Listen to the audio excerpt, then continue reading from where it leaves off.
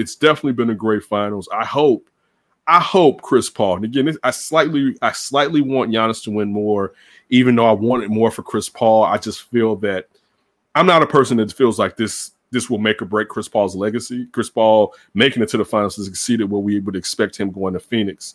But while Giannis is still in the building mode of his legacy, I think I think it's cool for him to get a title after winning 2 MVPs.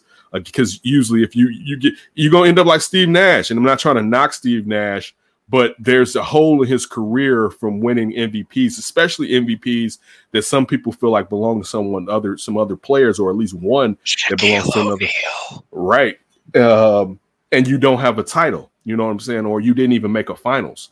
And I don't want that for Giannis's legacy. So that's why, especially when Steve Nash might be the one knocking him out next year. Right.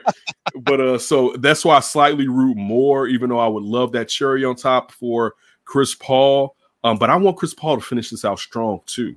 I don't want this to be another mess. Chris Paul. I mean, again, now we thought he was too old. Now you're saying that he's not doing enough. Which way are you going to have it? You know what I'm saying? Like, he's going to this young team. No one expected for them to do this year. You know what I'm saying? Let alone what they may be able to do next year if he stays healthy with what these youngsters have gleamed off of him, the professionalism, the hunger, the desire, the excellent basketball IQ. Also, too, and I love Chris Paul, but we got to stop calling him point guard, though. Like, if you're not going to get that to Magic or Zeke, I don't think that we should be giving that to anybody else.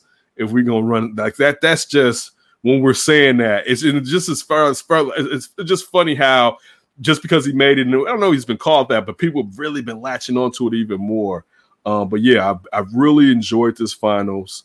I'll say this much though: if Giannis keeps playing the way that he's playing, I don't think that the Suns are going to be able to